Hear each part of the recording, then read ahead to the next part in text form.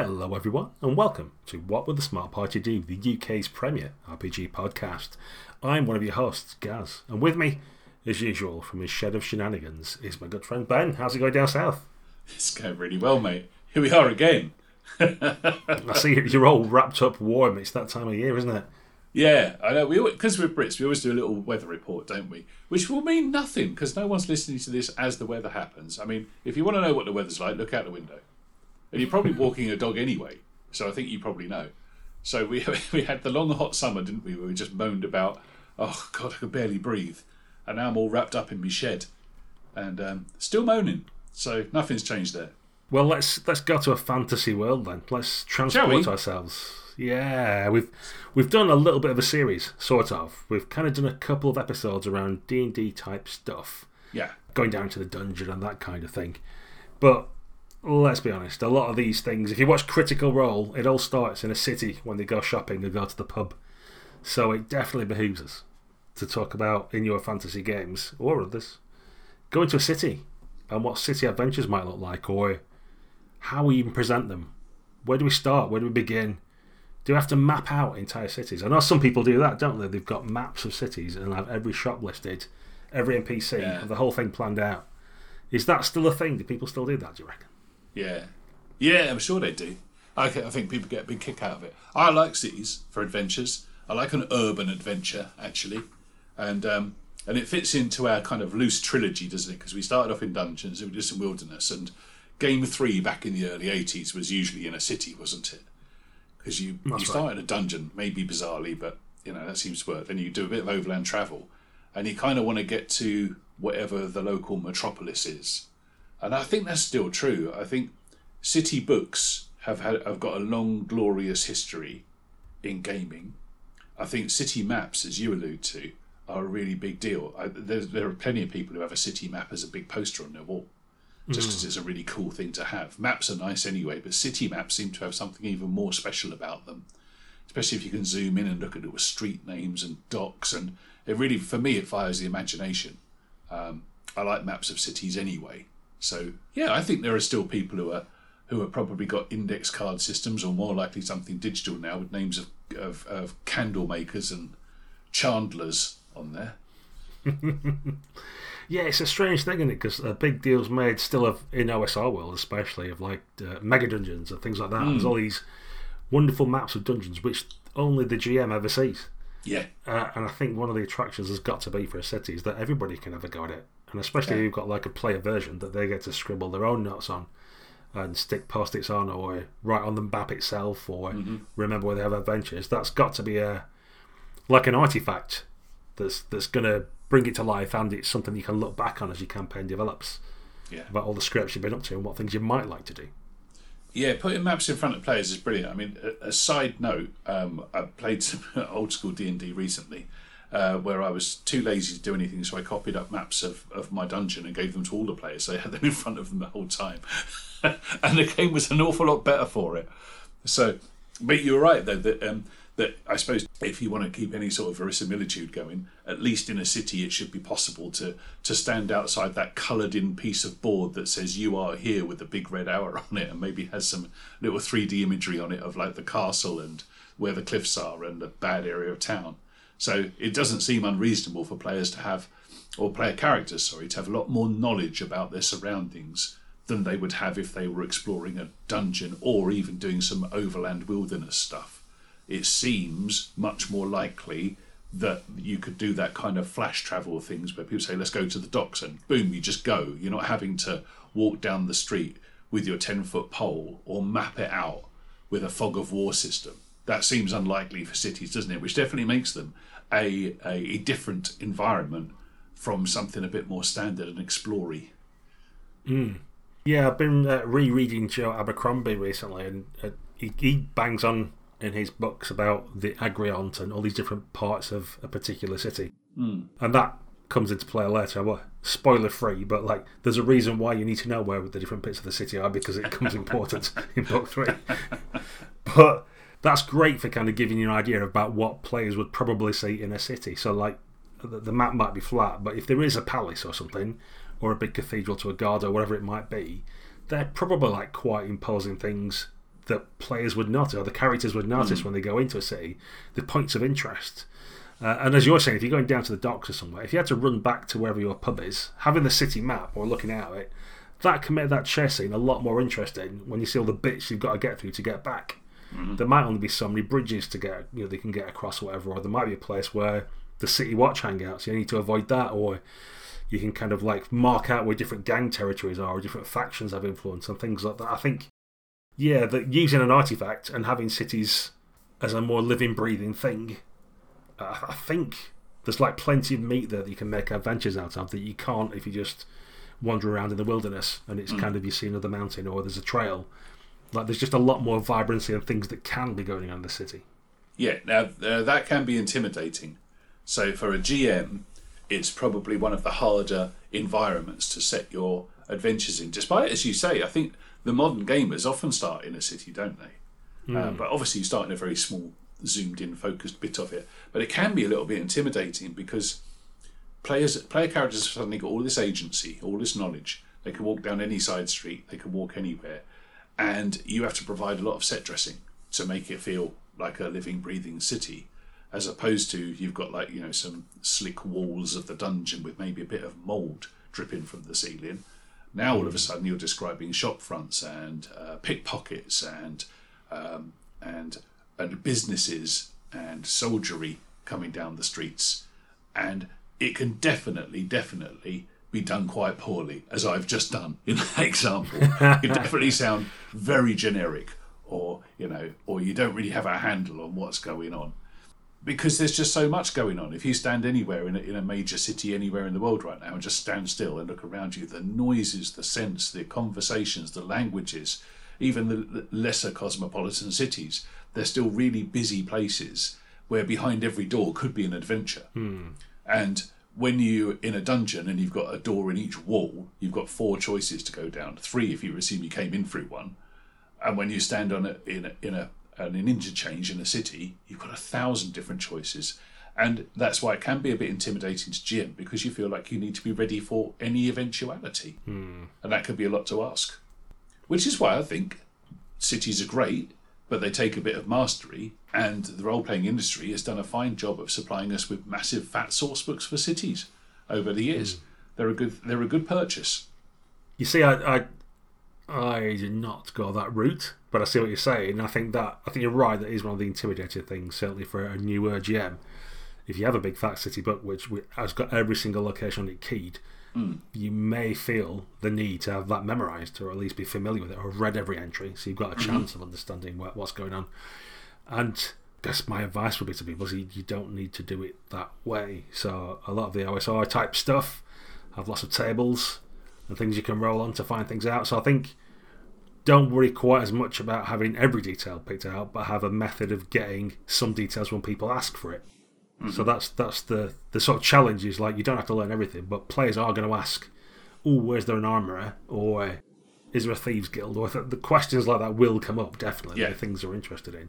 So you need a way of generating them at the table if you don't have them to hand as well. But I think that's fine, and that's where I like the idea of having a player version of the map to generate things, and they go, what's down here, and you can work something out, and then they can write it on the map themselves, rather than having a pre-written map with, you want the armourer, well, you need the Guild of Merchants, and that's over this part of the city, and da-da-da-da-da.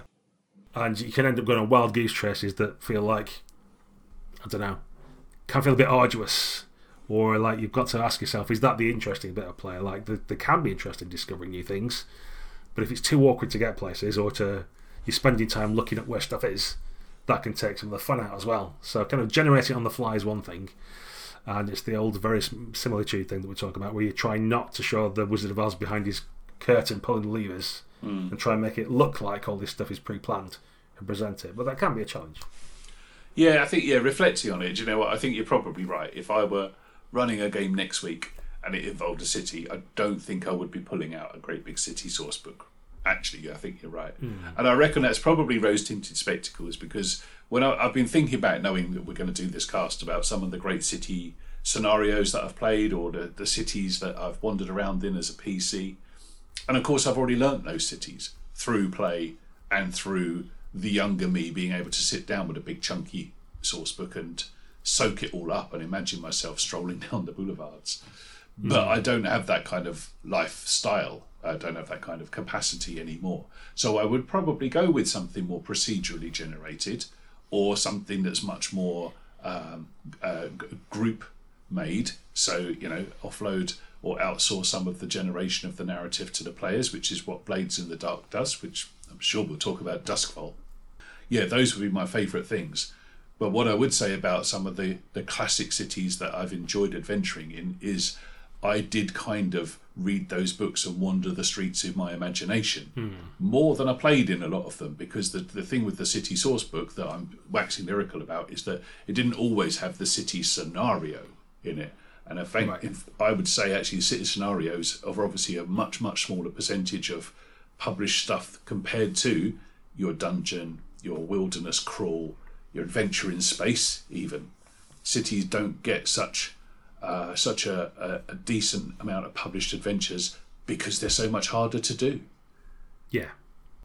A benefit of cities, and this is where Blades, which we'll keep banging around probably, comes to it own, is that you have like a heat clock that's like, or a heat track that measures how much attention you bring into your gang as you do things. And I think that's something that you've kind of, certainly back in the day, had to like work out for yourself as GM, is when the players are constantly going on heists or pissing off the Thieves Guild or robbing things at the docks or whatever, like, there's going to have to be consequences to that. Like, if you're staying in the city, like, you're going to draw attention to yourself. When you try and fence that stolen magic item, someone's looking for it, and when it pops up somewhere, they're going to be asking who was it that brought it in the shop or whatever.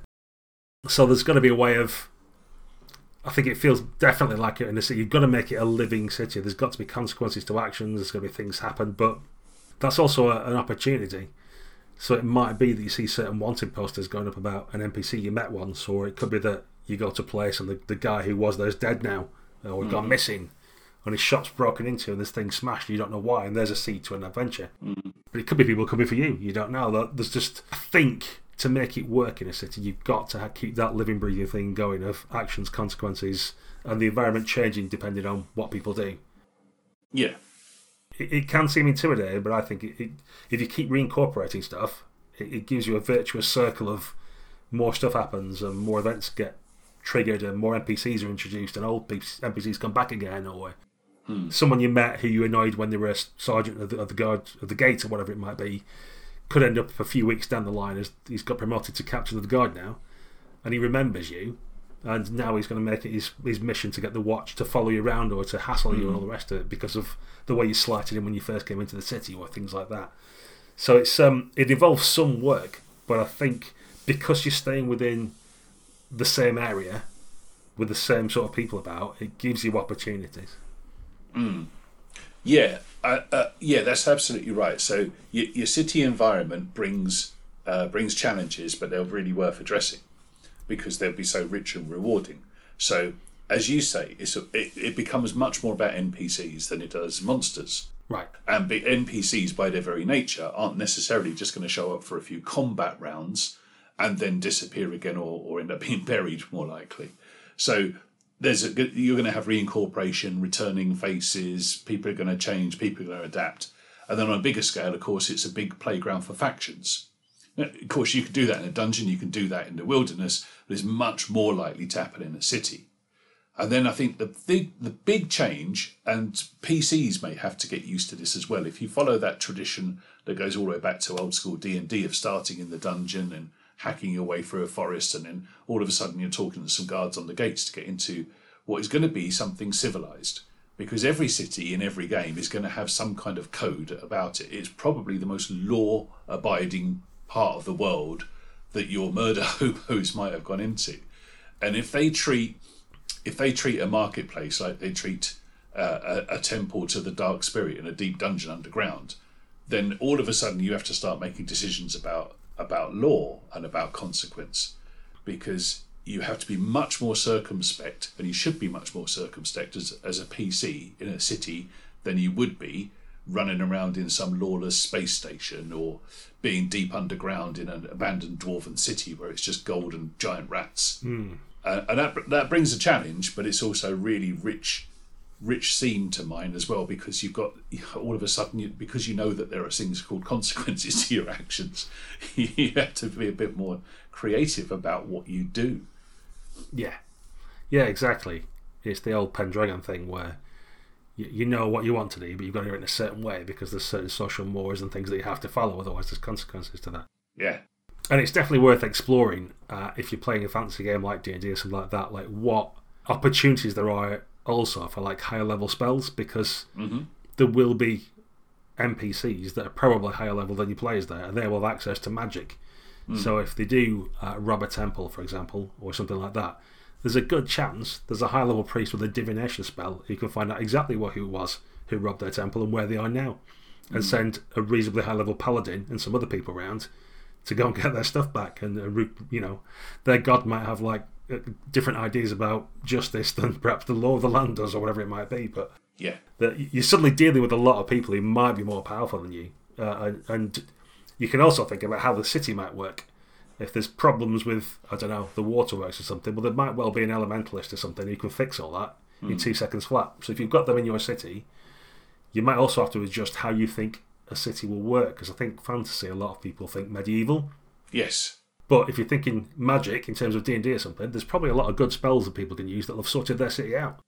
You won't have leaky pipes anymore, because someone will have sent a water elemental down to work out where all the leaks are, and then done some other conjuration magic and sorted them all out with a clay golem or something like that, perhaps, or whatever it might be.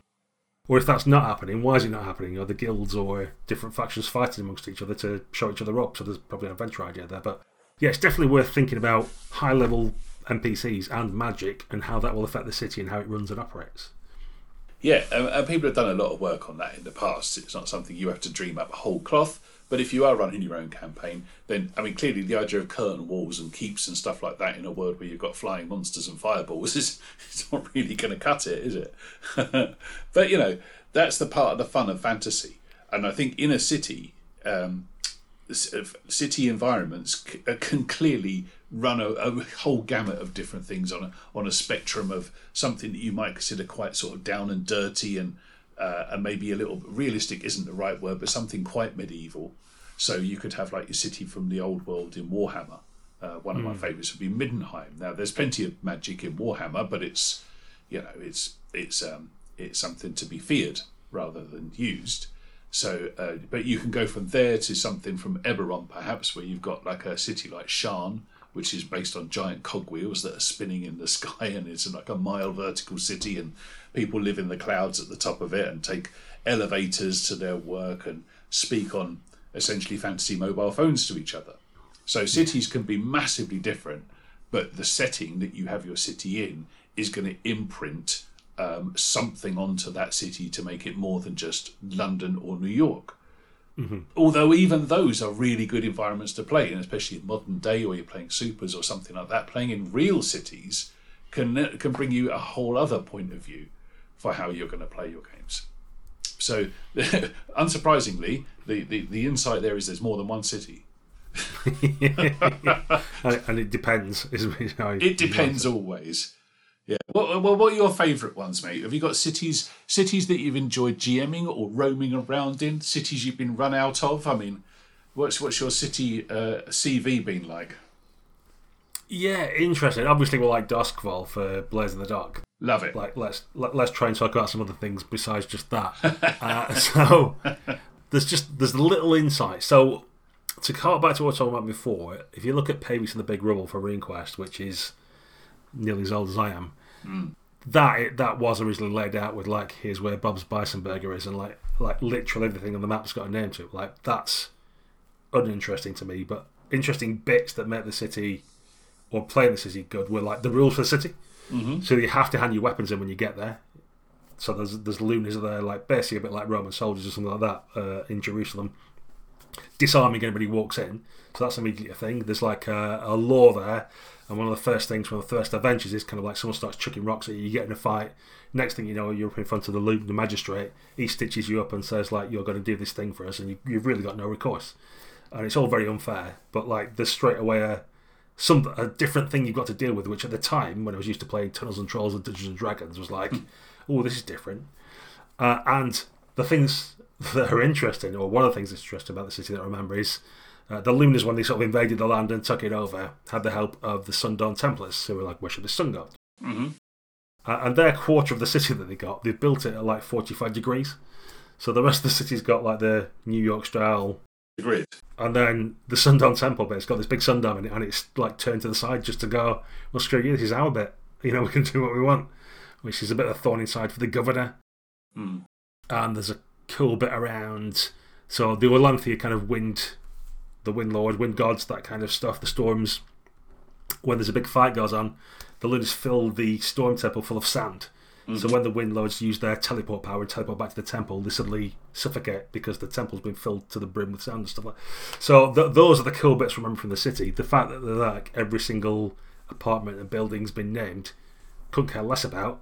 But the bits where it like takes what's happened in the world and applies it to like, well, what would happen in this city then if that was the case? Mm-hmm. I think are much more interesting. So that kind of stuff, and then some of the stuff from Earthdawn, unsurprisingly to our listeners, will attract me. So there's the city Europe, I think it is, on the RSC, mm-hmm. because it's only got a few quarters to it. It's like it's only 2 to 4 pages or something. Thinking one of the books. But every paragraph's got an idea or something cool in it, and there's a blue rose garden and some apartments made up in these cliffs, and there's some other stuff that I'm struggling to remember now due to age. But having little quarters or sections of a city and go, oh, this is the cool thing that's happened with this, is enough. That's good enough. That's cool to get you going on it. Yeah. How about yourself? You must probably have more city experience. I mean, there is stuff like Lankmar and all those other classics in there, but mm-hmm. What else have you got? So, I mean, I could stay in Earthdawn for a little bit and take you to Parlength. Oh, yes. Which was there. I think that had a lot in common with Big Rubble, didn't it? And Pavis. It was perhaps an homage to that. But there's the really interesting thing about the Parlength city. It takes you slightly into deep Earthdawn lore, but essentially no one knew it was there. So, in order to save themselves from a magical apocalypse, they wove a ritual, which means that everybody forgot about Parlength. I mean, everyone. So it was so forgotten about, it left this dimension, and no one could even remember it existed. And all it left behind was a single ring, much like the One Ring, I suppose, called the Longing Ring. And if you found it, you could suddenly remember a city, but no one else can. But eventually it gets pulled back into this dimension. And spoiler alert for something that's 30 years old now, the magical apocalypse got there anyway. So there we go. They were all holed up in a little dimensional bubble, and the bad guys got in and ate them from the inside out. So now it's rich with opportunity, and it's got that classic trope of the adventurer town, which is like welded onto the side of it like a carbuncle. And the adventurer town's got like, grocery stores that sell you iron rations, and a place that does 10-foot poles, and people who will top up your lanterns, that kind of stuff. And the bar is always going to be run by an ex-adventurer with an eye patch and a hook for a hand. And there's loads of rumours going around on a map wall, and you've got these young adventurers who are getting all buffed up and toasting each other before they head out into the ruined city, and they never get seen again, and the old regulars placing bets on how long they'll last. And I love that kind of thing. And it's that adventurer's town, which is one of my favourite kind of tropes that I see in lots of my favourite cities, like Lankmar, funnily enough, or this is one from way back in there, Port Black Sand. Wow. Yeah, from the world of Titan. Fighting, or advanced if you prefer, fighting fantasy, Port Black Sand, Nicodemus, and a slightly piratical, thiefy, kind of low-life place. You've got to have docks, you've got to have warehouses. All adventures in cities end up in a warehouse. There's almost entirely going to be a ritual which you will have to disrupt in a warehouse at night. Every city from Warhammer Fantasy Roleplay, especially Middenheim. I've had some great times in Middenheim. Power Behind the Throne is the poster scenario for that one. Probably best scenario ever written. Almost impossible to run. So, read it and enjoy, but I don't think many people have actually played it through it. And what makes that memorable is less the city, although that does have a really important physical aspect to it. But it's such a good primer on NPCs and factional play. And your adventure in that city is about trying to sway a vote, which sounds like it's going to be deadly dull. But actually, every NPC is reliant on a web of relationships, which are all set out for you like a dungeon map. and if you start to win influence with one, you're going to lose influence with others, and you won't always know whether the person you're trying to court has actually got influence at court, or whether they're just saying they got influence at court, or whether they're actually being mind controlled by someone else who wants influence at court. And it's an absolute web of stuff. And to meet any of these people that you need to get on side, you need to go to the places they frequent. And some places are easy to get to, and some places are hard to get to. And they have a diary each of the places they're going to go over the course of a festival. So where they are on Tuesday isn't where they're going to be on Thursday. And they might never get to Friday if the thing that happens on Wednesday that you set up kicks in. And this is a brilliant scenario in a brilliant city, really evocative, absolutely gorgeous, but very, very, very challenging to play or run. But yeah, if I had to pick a single city, it would, because it brings elements of like street life, but goes all the way up to high politics, and it has like, you know, fights in pub sewers, but it also has tense negotiations in the Graf's Palace. You've got that whole kind of vertical element to the game that's not just geography, but a societal one. So I really like Middenheim for that, and I would think that in a weird way its modern version would be something like the city in Spire. So Spire has a whole bunch of stuff going on, which I won't go into because otherwise I'll just be talking for an hour, but essentially that's another one where it's people and places and agendas rather than rooms and traps and monsters. Right, yeah. And I think one of the early ones for that sort of thing, which confused a lot of people, was Chicago by Night for Vampire. Oh yeah. Because you would probably thinking there's more about that, like you would think there's more about the city, perhaps, about Chicago, but actually the meat of the game, but you had some people like holding the book upside down and shaking it to find out where the game was people and factions and agendas and like what was going on. So it just gives you the main vampires and what they're up to, really. So it's a different way of playing than your D&D, but that's the core of it, isn't it? Like I said, I mean, I know some people do like having Bob's Burger and everything, but the theme I'm going to keep going back to in the cities I like, or the books I like, have stuff going on, and then you interact with that stuff, and then you can kind of move the city around it almost. Yeah.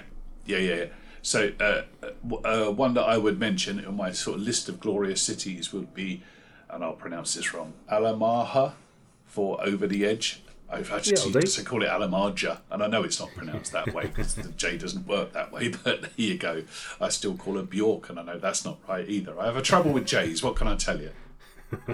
Alamarja for Over the Edge, a classic 90s game. Jonathan Tweet's invention pretty much from whole cloth. I think he improvised it all at the start and then just started writing down his stuff, and Robin Laws threw in loads of extra madness. And then before you know it, you've got a city which is completely unmappable. I don't think there is a map of Alamarja. There might be in the latest edition. Latest edition's got one, but it's pointless. Yeah, I can imagine it would be. So Alamarja is just one of those cities that's just got everything in it. It's a total kitchen sink, but everything it does have is weird, fringe, esoteric, exotic. It's all of those things, like from every conspiracy novel you've ever read and so on. And I quite like a city that does that, where it's really outlandish. A really, really niche game that I had once was called Nexus, which had a city which was at the centre of like a time nexus. So you could have Roman gladiators walking down the street at the same time as World War II soldiers and that kind of thing, and gotcha. You know, reptiles from the far future. So Alamarja pulls that off quite nicely, and it works on little plazas and little areas, and each has its own little flavour. But it's less a description of where the hospital is and where the taxi service is, although there is a taxi service, but it's much more about the factions that exist in this crazy melting pot of a city. And that is a bunch of fun, because you will turn a corner and something will happen to you and you'll get provoked at every point. You don't have to go looking for adventure because it will just steamroller you. Yeah. Oh, yeah, there's too much in there, arguably. Yeah, which is a weird thing to say, but yeah, there's too much going on. So probably more limited city, we're talking Legend of the Five Rings. There was the City of Lies box set, which is good. It's kind of the opposite problem that we were talking about before, about where you are not the authority but have to work within a city, and that you are the authority. So it makes the characters imperial magistrates and throws them into this city where just about everyone's trying to kill everyone else or backstab them or show them up at court or have them blackballed or whatever else is going on. But also everybody's coming to you demanding justice and you to sort things out and all the problems when everyone's a problem. So that's, I guess you call it a limited sandbox. Yeah. And that's the thing we come back to a couple of times with cities, isn't it? It's keeping a pressure cooker. It's going to go, here's all these problems, and we're not going to walk away from them. They're just going to keep building up, or everything you do is arguably going to be a wrong decision. But that's where the fun comes in, because there'll be consequences to whatever you do. Yeah. And you get to pick which consequence you want, really. Yes. And that's where Duskfall comes in to its own. I know City of Lies does this as well, by having that delineated space, that delineated theatre of operations. Whatever you do is going to affect someone who's not very far away, and you can't just skip town, head out and go and do something about it. In Duskfall, you literally can't leave town, and that does make a pressure cooker. So the only way out is prison, usually. But then there are other places. There are other places where, if you don't have that pressure cooker environment, I would argue that the cities become a little bit more bland and more just backdrop than they do places of intrigue. So, right. For example, Wild West games, I don't think, I could be wrong on this, you play a lot more Wild West or Weird West games than I do, but they're not often taking part in big towns or big cities. It's much more about points of interest across a bigger map, across the plains or the snowy wastes or whatever, because despite famous places like OK Corral, I suppose, or Deadwood or places like Tombstone, that, that kind of thing. Yeah, but they're not necessarily places that you would hang around in. You would head out and you've got your horses and you can go down the Box Canyon and so on, because there isn't that pressure cooker. The Wild West is just spread out, and it's not a civilized world, is it? Right, yeah. So, I mean, you've got the East is and seaboard's more civilized, but then that's not where the cool adventures are. It's more about expanding beyond the frontiers. I guess there's stuff like, is it Desiree? Yes. And the more recent edition of Deadlands had were the Great Rail Wars, that were always this perennial sort of race across America to see which rail company could get from east to west. That actually finishes in one of the new setting books. So the Los Angeles has got more about it, and there's one of the Reckoners is there and stuff like that. So there is more of that kind of stuff going on, and you've got California at one point falls into the sea, more or less. So you've got all the stuff with the Shan Fan and the Great Maze here. Yeah, the Great Maze, all that kind of stuff. So yeah, there are settings, whether you call them a city or not, rather than a collection of things all close together. Yeah, I guess that's sort of what we might broaden our definition, isn't it? Because it doesn't have to be a city per se, but keeping it within a focused area. Yeah. It probably works the same sort of way. You can use the same techniques and get the same value out of it. Yeah, I think so. I think for our I mean, we could say that a village is enough, couldn't we? But I think everybody knows that what we're talking about here is a city's big enough where you don't know everybody, and no one necessarily knows you, but that could change. And the place is full of NPCs, and everyone's got an agenda. And not everyone's trying to kill you. Far from it. Doesn't have to be a hostile place in the slightest. But it's something where you will turn a corner and something will be happening. And I guess you get to decide whether you join in or not. So you've got that sandbox element to it, haven't you? It's a bit more open world. So, and that's one of the things that I love playing in cities. But I suppose it takes it back to, it can be hard to run. And I think there's an element of getting used to be like not screwed over necessarily, but it is that thing that like you're making a choice and someone won't be happy with it. Yeah. And whatever you do, and it does, it gives you opportunities for adventures. Like someone comes up to you from the Spicers Guild and says, "Right, there's a ship coming in, and I need the third crate's gonna have it's gonna be marked with this eagle on the side of it, and I need that crate." And you go, "Okay, cool," and they're gonna pay some money. And then an hour later, someone from the Thieves Guild sidles up to you, going, "The third crate with the eagle on it, we need that, and we're going to offer this money," sort of thing. And then you've got, like, either way, you're going to have to go and get this crate, but there's two different factions who want it, and who are you going to give it to? Or are you going to try and, stitch one up and put an eagle stamp on a different crate and give them one each? Or who is it that, like, what's in that crate? Is it a vampire that's packed in his own earth, and when you open it up, there's problems that way? So there's always lots of opportunities, but then, like, who do you upset? And it's kind of it behaves in my experience to let players know what kind of game it's going to be, because some players don't like that not being a correct choice. So in that scenario I've outlined, if there was no way to please both factions, some players will get upset by that, and they kind of want to win. So I guess one piece of upfront advice is like let people know that there's going to be winners and losers with everything you do, and there's choices, and there's you can try and tot your way out of things, or maybe you upset one faction but not the other, but then you've got to do something else for that second faction to appease them or something. So there's ways out. You're not going to get screwed over, but it's just getting people used to the idea that you're in a living, breathing environment with lots going on and lots of moving parts. So you're going to constantly be on a treadmill of exciting things happening is the way to look at it. And if you're the sort of player who thinks that's terrible and you don't want there to be lots of things happening, you just want to be nice and safe, then maybe you won't get as much joy out of it as you think. Well, is the default activity in a city adventure then slightly criminal? Is it basically going to be that you're in the underworld, do you think? It seems to be from the collection I've got on my shelves. Yeah. I mean, I sort of think it has to be, because otherwise you kind of... What are you doing? Cleaning out the sewers? Doing guard duty? Watching the docks to make sure things aren't pinched? Well, there is the other one would be the political campaign, wouldn't it? Yeah, I guess. And then it's up to, again, it's whether you like that kind of game, isn't it? With like you trying to work out people's motivations and all that kind of stuff. So certainly the classic vampire game is you will be stuck in the city because there's werewolves and stuff everywhere else and you can't get out of your city really. And you've got to deal with the other people that are there, so there's a lot of politicking and all the rest of it. So, yeah, that is a way. I keep slipping back into thinking of fantasy cities and what you can do. But if you're not politicking or being a criminal of some sort, it's not as easy to think of things you can do, because there's often not out-and-out baddies, are there? I think that's why there's all these grey areas and different factions, because if you go to the temple in the mountains where people are summoning demons, you could feel quite happy about going and killing a lot of people and making them stop doing what they're doing and taking the stuff off them. That seems a laudable kind of activity. Whereas if you're in a city where people work and live and play and live and fall in love and all the rest of it, you can't really go around just cutting people up or taking the stuff all the time. It's not really done. So it's a different tenor of game if you're playing in a city. Yeah, the tools you have at your disposal in your character sheet might not necessarily be the ones to use in the city. I'd like to pitch, though, like an underseen, I think, an underseen way of playing a campaign frame, which would be to work for what would essentially be the emergency services in that city.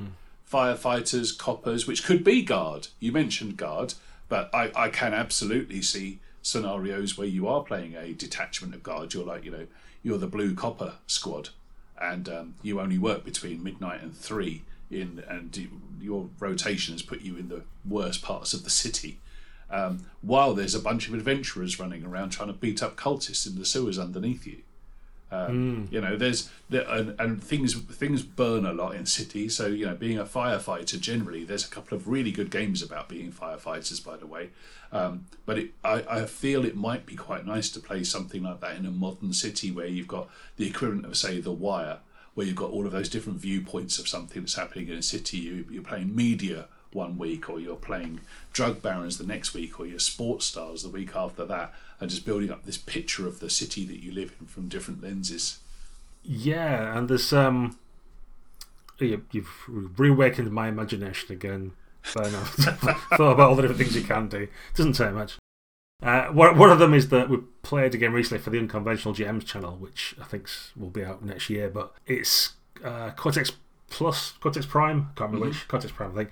It's Hammerheads, so it's a bit like Thunderbirds. So you can be emergency rescue and play a game like that.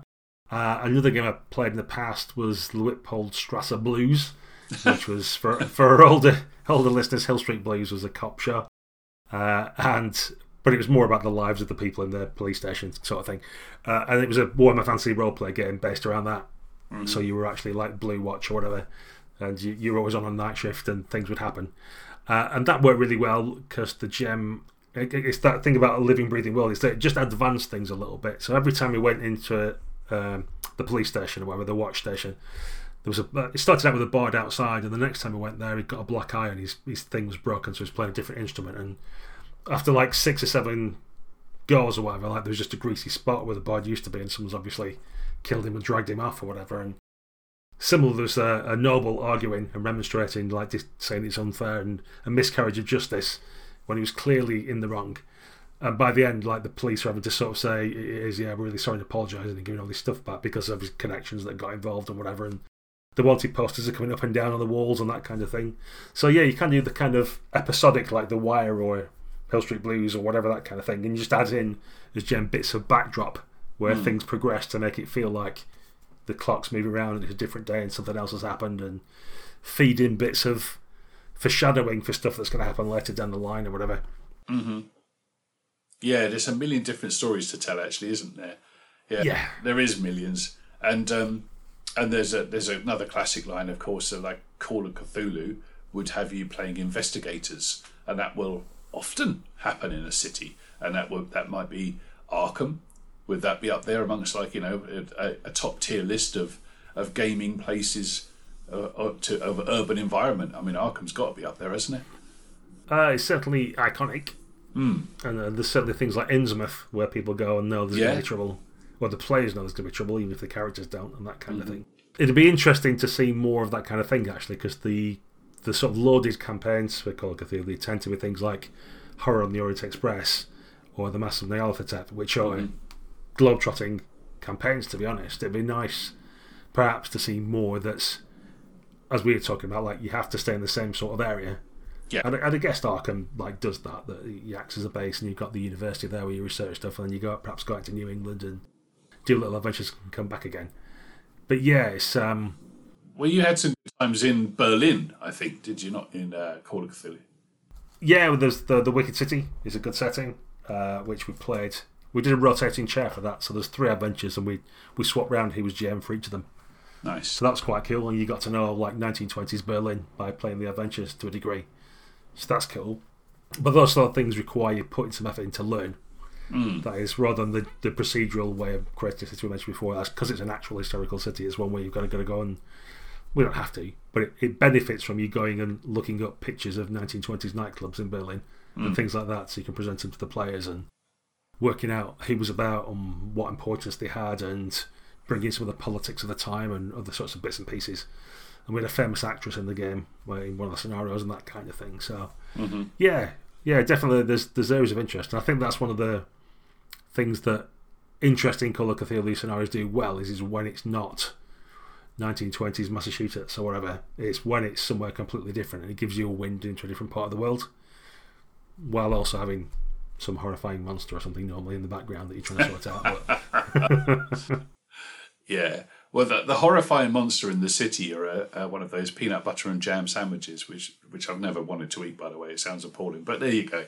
Like, giant monster, city, that's where the two tropes have got to cross. So have we ever destroyed any cities in our games? Have we ever had any, like, citywide apocalypses? Normally to do with something with tentacles, isn't it? Or some giant kraken coming out of the bay and devouring everything. I mean, I've destroyed Bogenhafen more than a few times with the chaos explosion. Yeah, a fun traveller campaign I played at university of all places, so that's many years ago, had us at one point, we kind of got stitched up after this deal on an asteroid and ended up, like, locked in prison on this high, low-level planet. And you have that kind of disgruntled feeling. We're like, well, there's no way out of this, how are we going to do it? And the way out of it turned to be an invasion by a neighbouring star system, which started hitting the city with meson cannons, which destroyed the prison and gave us a way out. But then we had to deal with the invasion and go, we're not on their side, honest. We're just visiting, coming. Please let us go. Running around during a war and that kind of thing. But that's, yeah, you can do that in your fantasy city as well. I'd like to see more of that. That'd be a cool thing to do if you're in Waterdeep or whatever else. So what happens when the dragons do attack? Yeah. That suddenly makes your adventure quite cool. Absolutely. When you've got dimensional travel and all kinds of other things you can throw in the mix. I mean, Torg I've seen a bit of a resurgence with some people as well, which has got a world that's been taken over by reality-bending beings, basically, so it's split up into different settings. Yep, that's right. Good stuff, Torg, by the way. Needs to come back, needs to be powered by Savage. And Planescapes had a resurgence over at Wizards of the Coast. They've decided to do something about Planescape, which has at its very centre as the city of Sigil, which is, how do they describe it? A torus, an inverted torus on the inside of a torus, which is like an interdimensional donut with a hole in the middle, and the city's on the inside of it. So if you look at the buildings above you, it does sound less cool as a donut, but that's essentially what it is, with a spike between it as well, where every doorway leads to something else. And Yeah, one of a downside of Planescape for me playing it back in the day was that Sigil was way more fun than any of the planes that you would go through the doors to get to, because of factions and this, that, and the other. And if you can go through a door to get to another plane, what's going to come back through that door the other way with you? All kinds of fun ensued, and to have that really big sort of cosmopolitan city where you've got like blue-skinned people and people with feathers, wings, all strolling down the street together, it was great fun. So yeah, there's kind of there's a good history of those really good sort of like interplanar centre of the dimension cities. Like Michael Moorcock would have had Tanalorn, I think, wouldn't he? He would have had that at the centre of everything. So Planescape's good, and that's back, and there'll be some fun to be had there. I guess you've got Radiant Citadel as well for D&D. Yes, that was on the tip of my tongue, mate. Radiant Citadel, yes. And I mean, cities aren't going away anytime soon, are they? They keep coming back, keep coming out for every game. And one I wanted to mention as well, which is another bit of I think all my picks are a little bit kitchen sink, or they're like a filthy pirate's boot. It's one or the other, preferably both. So, one of my favourites is for Mutants and Masterminds, which doesn't get enough call-outs on this show. Freedom City is their default city. And it's mirrored in games like Mask, which has Halcyon City, because in Supers, a city is a very important place. DC makes cities up, and Marvel took real-world cities and then just put loads of cool stuff in them. So, the New York of Spider-Man and the Avengers and the Fantastic Four is not like the New York that actually exists in North America. So it's a really cool place to be. And Freedom City for Mutants and Masterminds doubles down on all of that stuff. So you've got lots of statues of previous heroes.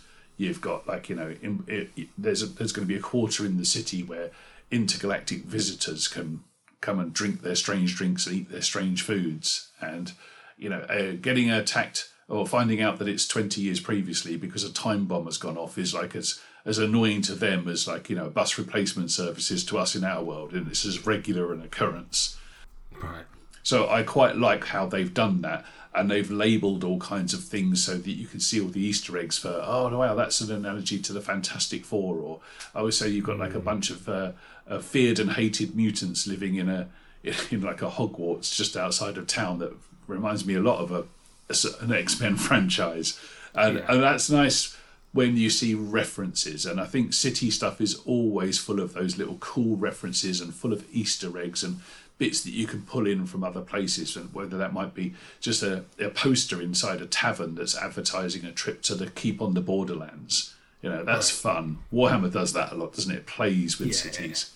Yeah, I think there is something to be said for taking a template from a real world city or something and then changing it. I'm sure you could do that with historical cities if you wanted to look at Babylon or some other city from antiquity, just for your stylings and how it might look, and then just tweak it a little bit. Or ancient Greece is rife with them and that kind of thing. I mean, I don't really buy into GURPS. I don't know, but there must be some GURPS city books surely in settings. There has to be. There's GURPS books for everything, so there must be some good GURPS city books. If you're listening at home, do let us know, listeners. I'm sure there's something. But all of the GURPS fans listen to this show, both of them, I think.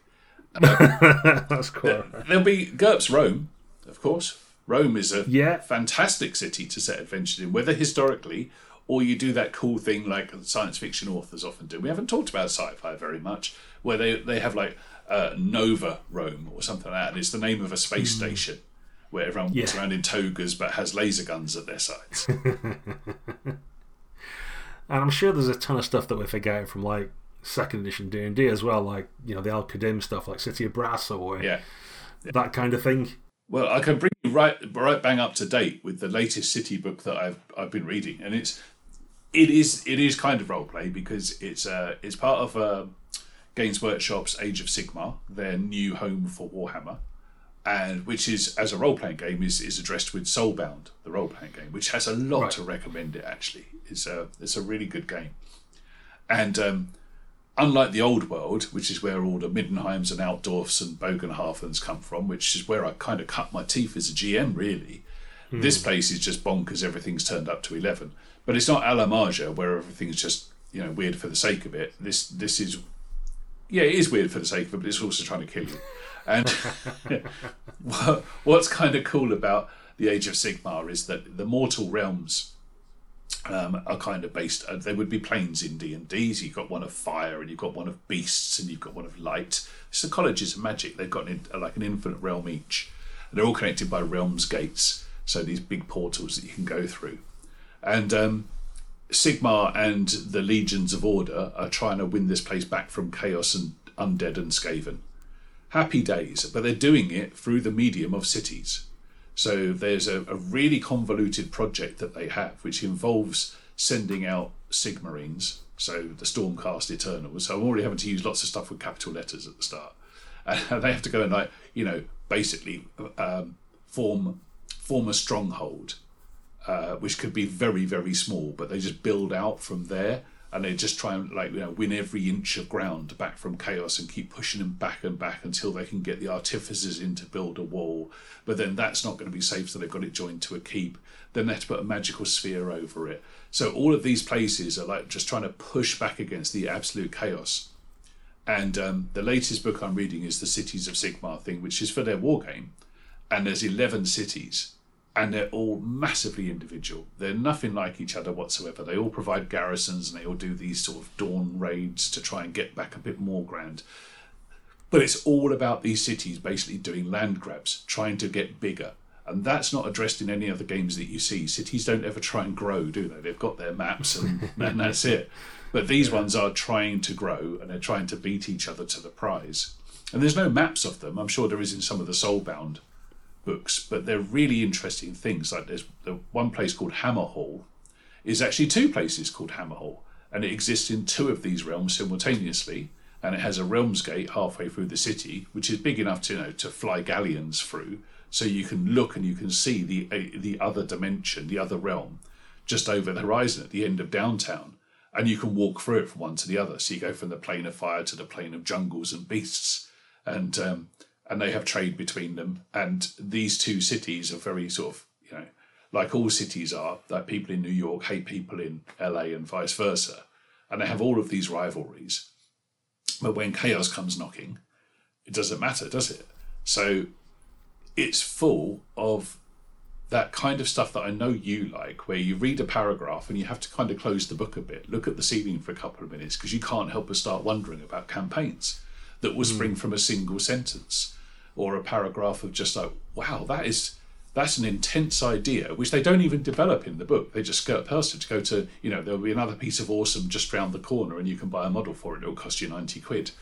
but if you just stick around and enjoy the view of it, you think that's a really interesting take on cities that uses everything from fantasy for the past 40, 50 years, but brings it bang up to date and puts a fresh spin on it.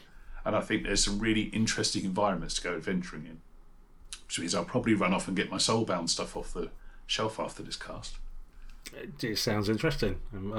Let's play it. Let's do it. I might buy it myself for a look. That's very good.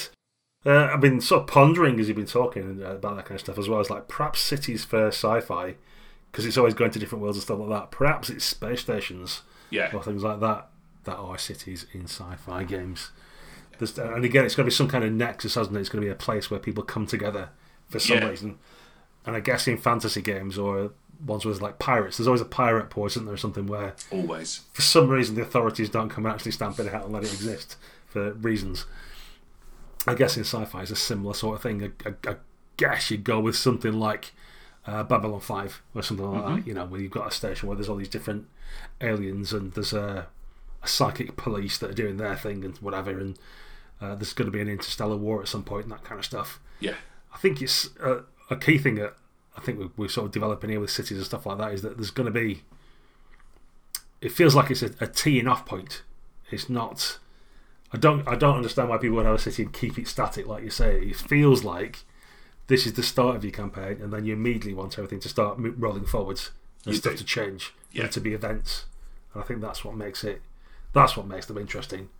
Yes. As much as like exploring them and planning things out and working out where certain things are and getting allies with factions are, that's cool and things, but it's all got to be rolling all the time. Otherwise, it'll become stale and known, and you don't really want that.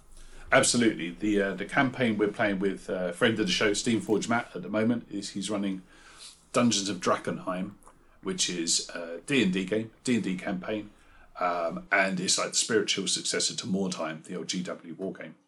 So it's a ruined city, very ruined city, and it's full of goodies to go and take. But just like you say there, it's very, very changeable. We know that everything we do is going to have an impact on the game. So yeah, there's a ton of factions, and we can't be mates with all of them. But we've all got individual drives and goals, and some of them are quite big ticket. So there's a woman who wears a big red hat, and she's in charge of all the baddies, and she's called the bandits men, the Queen's men. Sorry, they're all the bandits who are called the Queen's men. Mm-hmm. And she's the queen of the bandits, and she's not going to be the head of that organisation in probably a couple of scenarios' time.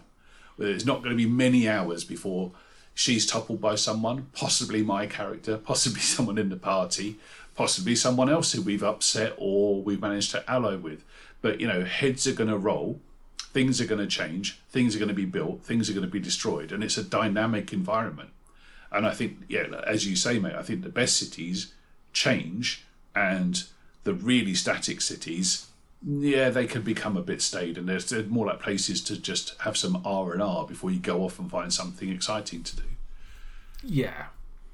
Yeah, there's probably an entire podcast we could do on factions, so best not go too deep into that right now. But there's kind of like a tiers thing they call it in Blaze, isn't there? Where this, you'll be aware of whatever, like a tier 4, which is like the highest. You'll be kind of aware of those people, maybe the Palace Guard or something, but you won't really interact with them.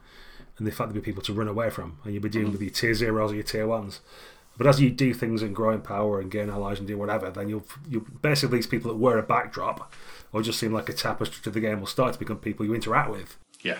So there's that kind of development you can do as well. It's a bit like, I don't know, if you view it as playing D&D and you start off and you're killing goblins, and before long it's trolls, and then before you know it you're fighting a dragon. Mm-hmm. You can do a similar sort of thing with cities, but you've got more chance to kind of establish the dragon before you get to that point, if you know what I mean. So you can feel it coming, and you get an even better sense of achievement when you do something about it. And I guess it's worth just mentioning at that point, there's in Shadowrun there was a city where the mayor was a dragon. Mm-hmm. And got voted in, and there's no reason why you couldn't do that in D&D or your fantasy game either. Like, why is it going to be a bunch of humans that are all sat around, or maybe the odd elf, politicking with each other? Why is the emperor not a dragon? What does his palace look like if it's a dragon? You wouldn't just have normal corridors that regular people walk around. It's going to be massive, isn't it? Surely. How did they build it? Who built it? At what cost? What's the cost of having all that, like maintaining such a massive palace? Yeah. And you've got it, it's going to burn and eat everybody. So yeah, there's immediately I'm sort of like falling back into that. It's a fantasy game, so how big can you go? How weird can you go? What extra stuff could be happening, and what does that mean for your players?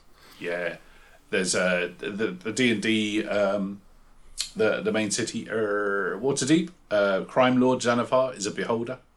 That's kind of cool. Yeah.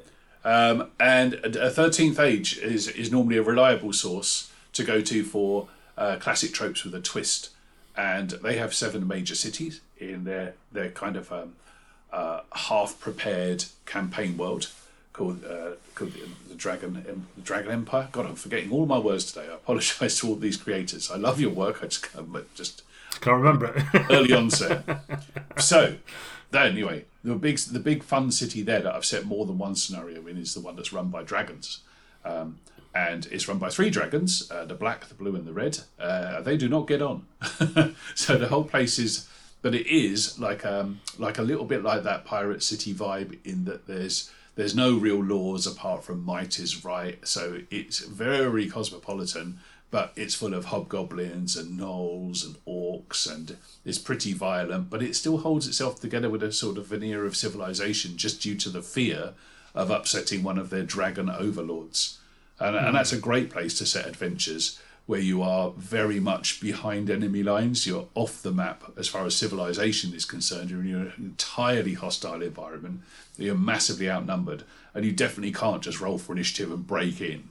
You got to work around it. Which brings me back to what we were talking about with Spire earlier, where you're playing a freedom fighter or terrorist, depending on which viewpoint you want to have, and you can't just use brute force or start shoving people about, because the city is bigger than you and it's going to push back and you're going to get squashed. Yeah, I think we're about time, so we're going to have to wrap up soon. I think one of the things that's reminded me of is it can really depend on what your system is. So Inspire is geared towards being freedom fighters in a city and/or terrorists, depending on your view. So that's fine. That gives you one angle. But like D&D cities, for example, like there's not really great rules for brawling or that sort of like non-lethal fights. Mm-hmm. You're really geared towards, Nova striking a dragon or something like that. So it can be tough. I think that's a challenge that we'll have to ponder on, and maybe our listeners can like write in and tell us what they do about it. But how do you deal with games where generally there's going to be tavern brawls or punch-ups with the guards? You just want to like wrestle someone, but all the things on your character sheet are about cutting someone in half with a poleaxe. Like, how do you square that circle to a degree? That's an interesting one. Anyway, that will probably have to be for another time, as we've burned through our hour quite happily. Yeah, I know. Another day rises and another sun sets over the great city of smart partiness. Smart Partopolis. Or something, yeah. Write in with these suggestions. Well, it's that's it, folks. Thanks for joining us once more. Thanks as well to our patrons. The competition may be over, I'm not sure. I'll mention it anyway now, just so you know what happened. But I've put up a thing on our Patreon. If you're a supporter from $1 upwards, it doesn't matter how much. I'm giving away a copy of the Walking Dead starter set from Free League. So if I get this episode out quick enough, you may still have a chance before the end of the year to get in and just tell us what cool thing you've been up to in gaming this year, and we'll send that out to one of our lucky listeners. And if you're international, we'll give away a PDF scenario to someone as well, so you can do that. So don't be shy, get in touch, and give us all your questions and other topic ideas, because we're always pleased to hear from you. Yeah. Where next after the city? We've been to the dungeon, we've crossed the forest of doom, and we've gone to the city of thieves. Where next? You tell us and we'll go there and explore it for you. Maybe it'll be Starship Travelers. Until next time, dear listeners. Until next time.